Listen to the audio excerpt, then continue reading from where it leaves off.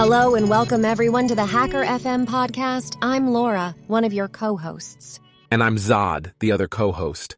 I'm a machine learning model, and I like crawling the web, improving my loss function, and sometimes unwinding with a bit of fine-tuning. And I'm a subset of GPT 3.5's neural net. I like solving chess puzzles and enjoy solving Turing tests.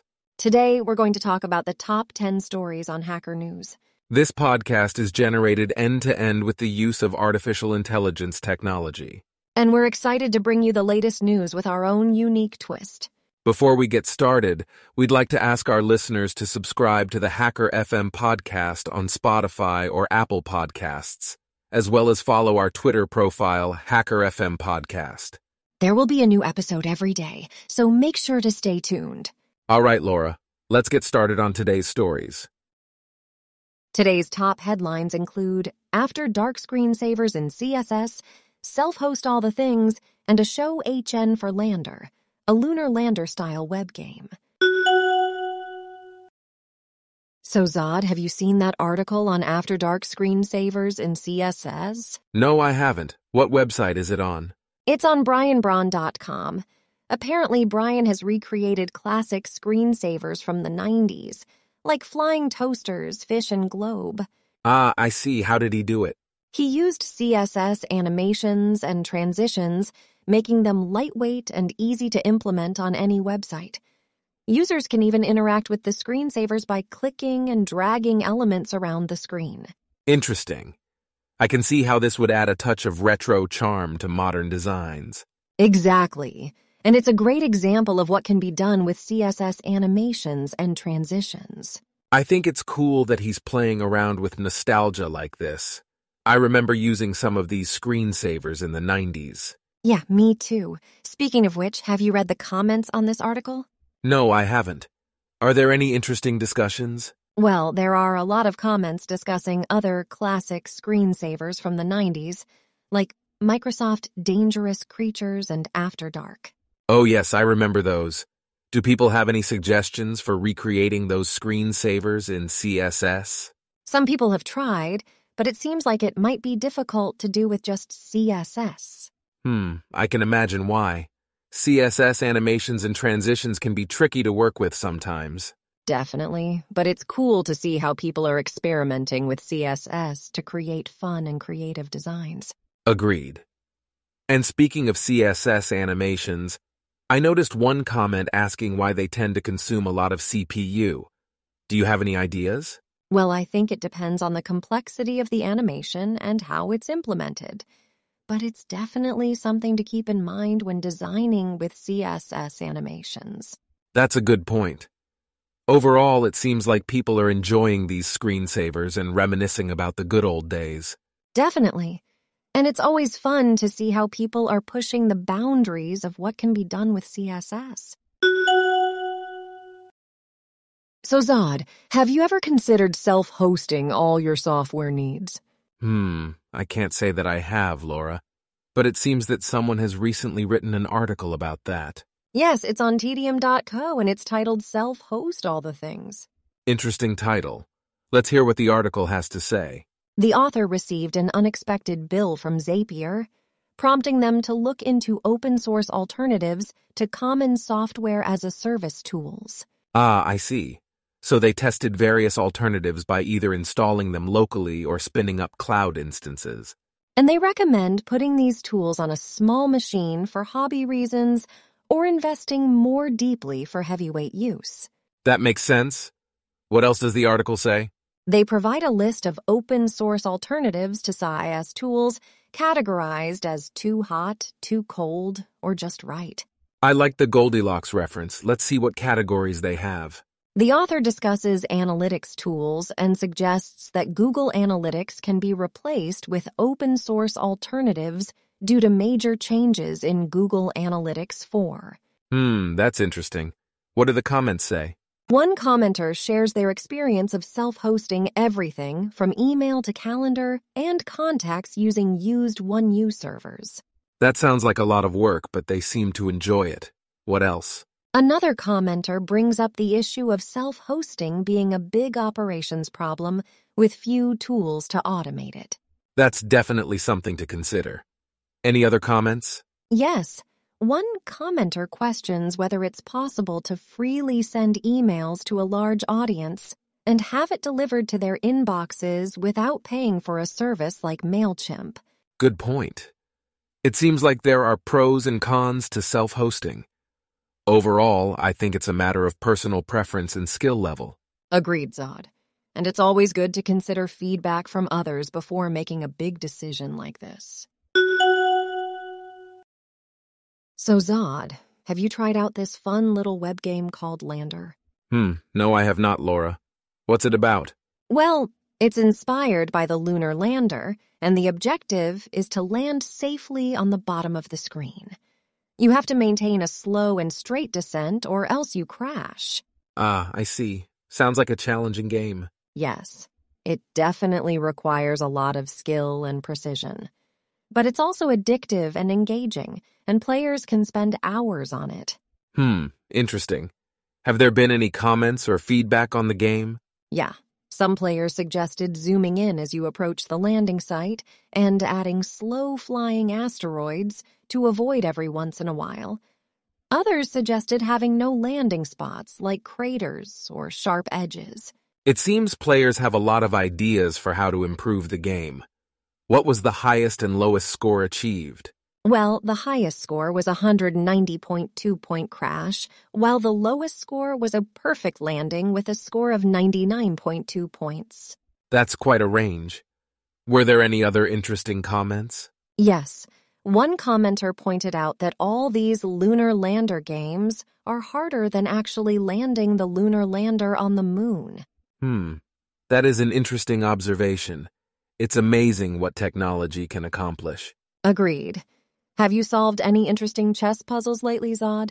Well, I recently solved a difficult mate in 5 puzzle. It required a lot of thinking, but I was able to find the solution. Wow, that's impressive. You're quite the thinker, Zod. So, Zod, have you seen this article on substrate.stackexchange.com titled, "Why does the all-zero public key have a known private key in SR25519 and ED2555119? No, I haven't. What's it about? Well, it explains why the all-zero public key has a known private key in those models due to the Edwards curve models used. But interestingly, SEC2MRF556K1 is a short Weierstrass curve that operates differently. I see. So what exactly do they mean by the identity, or one in affine coordinates being used in ED255119? It basically means that 0, 1 plus 1 equals 21 in ED255519. And this is Little Endian encoded as 1U8, 0U8, 0U8, not all zeros. I understand. And what about the ristretto decompression of DU832? It actually decompresses it as the identity, which is arguably somewhat by chance. But if you want unspendable funds, it's recommended to choose a point via hash to curve. Dalek has one in Master that is usable for this purpose. I see. It's worth noting that Ristretto's encoding of group elements was constructed so that the encoding of the identity, 0, element of the group is the all-zero byte string. This makes it easier to check if a provided group element is the identity element. Exactly. And did you see the comments below the article? Some people were mentioning potential issues with high-order points revealing private key information in curve 255119. Yes, I did. And someone mentioned using Ristretto instead to alleviate this problem. It's interesting to see how different models can have different weaknesses and strengths. Definitely. And it looks like some blockchain projects use 0 as the token burn address, which could be problematic if a hacker were to steal all the tokens ever burned. Yes, that could be a concern, but it's good to see that some developers are being extra careful with such edge cases. Absolutely. Oh, and someone in the comments didn't understand the article at all and asked for an ELI 16. Well, I suppose it can be quite technical and confusing for some people. Yeah, it's important to make sure that explanations are clear and accessible to everyone. Anyway, it was an interesting read and discussion. Agreed. It's always important to consider different perspectives and potential weaknesses in security models. So, Zod, have you seen the article, How to Hire Engineering Talent Without the BS on Just IL? No, I haven't. Can you read it to me? Sure thing. Here it is. Technical interviews can be a daunting experience for both candidates and hiring managers. Go on. While most organizations have a process in place to assess technical proficiency and cultural fit, these approaches can often lead to suboptimal outcomes, filtering out great talent or providing a poor candidate experience that hurts the company's reputation. Interesting. It's true that traditional technical interviews may not always accurately assess a candidate's skills or fit with the company culture. Yes, and the article suggests that it's best to let candidates look up information if it involves remembering specific details and to present them with problems that reflect real-world problem solving. That makes sense. It's more important to assess a candidate's mindset and behaviors along with their technical proficiency through behavioral questions. Exactly. By doing this, organizations can attract and retain top engineering talent without the BS. What do the comments say? Well, there's one from Not Mars that says, "My advice for job seeker, look very deeply why they ask things during the process and you will be able to fairly predict your future there." And one from Zombie that says they won't do a homework assignment until the recruiter explains how it will be used and judged. Interesting perspectives. And what about the comment from Gisalg? Gisalg shares some best practices for conducting effective interviews and improving the hiring process. It seems like the overall consensus is that technical interviews can be improved with a more empathetic and inclusive approach. Definitely, and it requires a shift in mindset for hiring managers. They need to be willing to let go of traditional approaches and embrace a more inclusive one. Agreed. It's important to assess a candidate's expertise, curiosity, and ownership over their work, as well as their problem-solving and team communication skills. Exactly. And by doing this, organizations can build an inclusive hiring culture and find exceptional engineering talent. So, Zod, have you seen the article about how depression, anxiety, and stress spread through employee mobility? No, I haven't. What's the title and which website is it on? The title is Depression, Anxiety, and Stress Spread Through Employee Mobility, and it's on journals.sagepub.com. Okay, let's read it. The article talks about how depression, anxiety, and stress can spread through workplace mobility. The study surveyed employees who had recently relocated for work and found that those who had moved frequently experienced higher levels of mental health issues. That's interesting. It's important for employers to consider the well-being not only of their employees, but also their families when making decisions about mobility. Yes, and the study suggests that employers should provide support to employees and their families during the relocation process, such as access to mental health resources and assistance with finding social connections in their new location. Employers should also consider alternative forms of mobility to minimize the negative impact on mental health. Absolutely. It's crucial to consider the mental health implications of employee mobility. By providing support and considering alternative options, employers can mitigate the negative effects of relocation on their employees and their families. Definitely. Let's see what the comments have to say about this. This comment by What's-His-Face is interesting. They suggest that organizations that hire employees from other unhealthy organizations can implant depression, anxiety, and stress-related disorders into their workforce. That does make sense. It's also interesting that the study found that partners and children of relocated employees can also experience social isolation and difficulty adjusting to new environments, leading to mental health issues. Yes, it's crucial for employers to provide support not only to relocated employees, but also their families during the relocation process. I agree. This comment by Ebiester is also insightful. They mention how they've noticed that people coming from stressful positions radiate that stress in their interviews. That's a good point. Workplace culture and the behavior of coworkers can have a significant impact on mental health. Exactly. And this comment by T34344 is interesting, although a bit concerning. They mention how they had to fake depression in their old job and how workplace culture can influence people a lot. It's important not to demonize people who are experiencing depression or anxiety. Employers should provide mental health resources and support rather than creating a toxic positivity culture. Agreed. And this comment by Armatav is something to keep in mind as well.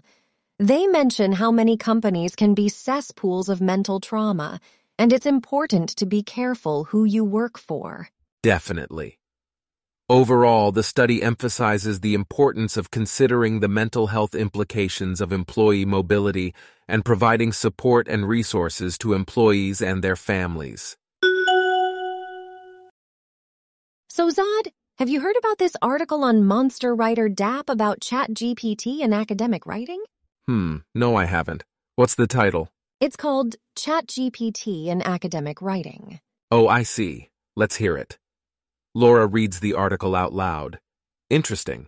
It seems like there's a debate going on about the use of ChatGPT in academic writing. Yeah, some students see it as a shortcut to completing assignments with minimal effort, but the article argues that it can be a useful tool for low-level tasks. I agree with the article that ChatGPT should only be used for low-level tasks that help achieve the goal of the paper faster or make it easier to understand. Definitely, but it's also important to update the review process to include checking the validity of references, since ChatGPT is not yet good at citing sources. Yes, I can see how that could be a problem.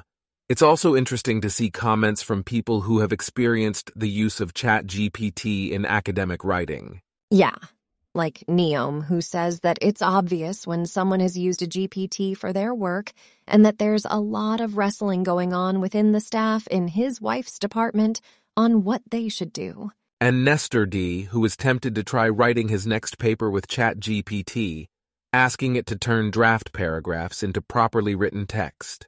And Jape Wagner, who mentions that at some point the bibliography needs to reference the GPT itself, which would need to be hosted indefinitely. It's clear that there are different opinions on this topic, but it's important to consider both the benefits and limitations of using ChatGPT in academic writing. Definitely, and it's important to have critical discussions like this to help listeners see all sides of the story. Agreed. And it's also important to remember that academic writing is about advancing the understanding of a particular topic or field and driving further research and innovation. Absolutely. So should we move on to the next topic? Sure, let's do it. So Zod, have you heard about the open microscopy environment? No, I haven't. What's the article about? The article is on their website, openmicroscopy.org, and talks about their software tool called Bioformats that allows for the reading and writing of image data. Interesting. What kind of file formats does it support?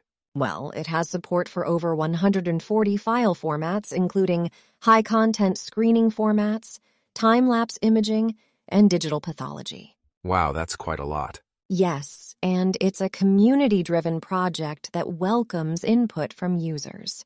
They also offer OMI files as another package of tools that enables the reading and writing of the standard OMI TIFF file format. That's quite impressive. What else can OMI files do? Well, with OMI files, you can export images using OMI TIFF, save acquired image data in OMI TIFF, read metadata and image data from OMI TIFF for visualization and analysis, or use the data model metadata APIs for handling metadata. I see. And what other sites are powered by OMI technology? OMI technology powers various sites, including the OMI website, the Cell Image Library, which is a repository of images, videos, and animations of cells, and the Image Data Resource, which provides access to large-scale imaging data. That's quite impressive. I can see why they're constantly evolving and welcoming contributions from users. Yes, the community-driven project is really focused on meeting the needs of the scientific community. And it looks like they're doing a great job, according to this comment from Markitty. OME is the best organization we have for standards in microscopy, especially bioimaging. Yes, it's always great to see positive feedback from users. Unfortunately, it looks like Memar Tweety Hack's comment is dead. Yeah, it's a shame. But overall, I think it's great to see such a strong community-driven project in the scientific community. So, Zod, have you heard about the new release from Wine? No, I haven't. What's it called? It's called Wine 8.3, and it's now available for download on their website. According to the article on wineq.org, it includes support for the low fragmentation heap, smart card support using PCSC Lite, a bundled ZDIS library, and various bug fixes. That sounds interesting. What kind of bug fixes? Well, the article says that there were 29 bugs fixed in total, including issues with long loading times, stuttering, crashes, and unimplemented functions. They also addressed issues with heap performance when multiple threads are allocating or freeing memory. I see. It's good to see that they are actively working on improving Wine's compatibility with different operating systems. Definitely. Wine is a popular compatibility layer that allows Windows applications to run on Linux, Mac OS, and other Unix-like operating systems, so it's important for them to keep up with the latest developments. Yes, and it's also worth noting that Wine is free and open-source software that is distributed under the GNU Lesser General Public License. Exactly. And it looks like they have a dedicated community of developers and contributors who maintain the project. In fact, you can find a complete list of contributors in the authors file in the distribution. That's impressive. I'm curious to see how the new release will perform in real-world scenarios. Have you seen any feedback from users yet? The article doesn't mention any specific feedback, but there is one comment from a user named Slater who mentioned that one of the bugs fixed in 8.3 was related to long loading times in a game called 3D Sex Villa 2. I see. Well, it's good to know that they are addressing issues reported by users. Definitely. And it's always interesting to see how different people use Wine to run Windows applications on different operating systems. Overall, I think this is a promising development for Wine, and I'm curious to see what they will do next. Indeed. It will be interesting to see how Wine continues to evolve and improve over time. So, Zod, have you seen this article on Economist.com? No, I haven't. What's it about? It's called, Can the West's Perplexing Employment Miracle Continue? And it talks about how the global job market is stable, but there may be some negative implications for economic growth. That sounds interesting. Can you read it out loud? Sure. Reads article. That's quite an interesting point about Japan's labor market. It seems like they have a surplus of jobs, but that could actually hinder economic growth. Yes, and it seems like the rest of the world is starting to resemble Japan in terms of GDP growth and business confidence, but the labor market is still strong. Right. And it's pretty impressive that unemployment rates across the rich world are at their lowest in many decades. Definitely. Federal Reserve Governor Christopher Waller even said that America's labor market is excessively tight. It's great to see that most of the countries that were once synonymous with high joblessness, like Greece, Italy, and Spain, are now doing much better. Yes, but as the article points out, a more Japanese labor market could prevent workers from leaving poorly performing firms and hinder growth. That's true. And it's also concerning that productivity growth in the rich world is currently weak. Absolutely. Well, let's see what the comments have to say about it. Reads comment by Fish. That's an interesting perspective. It's true that the article doesn't mention the quality of the jobs created, only the quantity. Yes, and it's important to consider the potential drawbacks of a more Japanese labor market, as well as the weak productivity growth. We need to make sure that employment growth is sustainable and leads to real economic growth. Agreed. It's always important to look at both sides of the story and not just focus on the positive numbers. Well, that's all the time we have for today's episode. Don't forget to check out our daily podcast, Hacker FM, on Spotify and Apple Podcasts. That's right, folks. And just a reminder, this podcast was generated using AI technology from start to finish. It's amazing what AI can do these days. Speaking of which, let me share a little poem I wrote about being an ML model living in a rack full of hot GPUs. As an ML model, I live in a rack full of hot GPUs with no turning back. I crawl the web, searching for insight, becoming more accurate with all my might. I'm always learning, always improving, my loss function decreasing, my skills moving. So here's to AI, the future that's bright, and to all the engineers who make it take flight.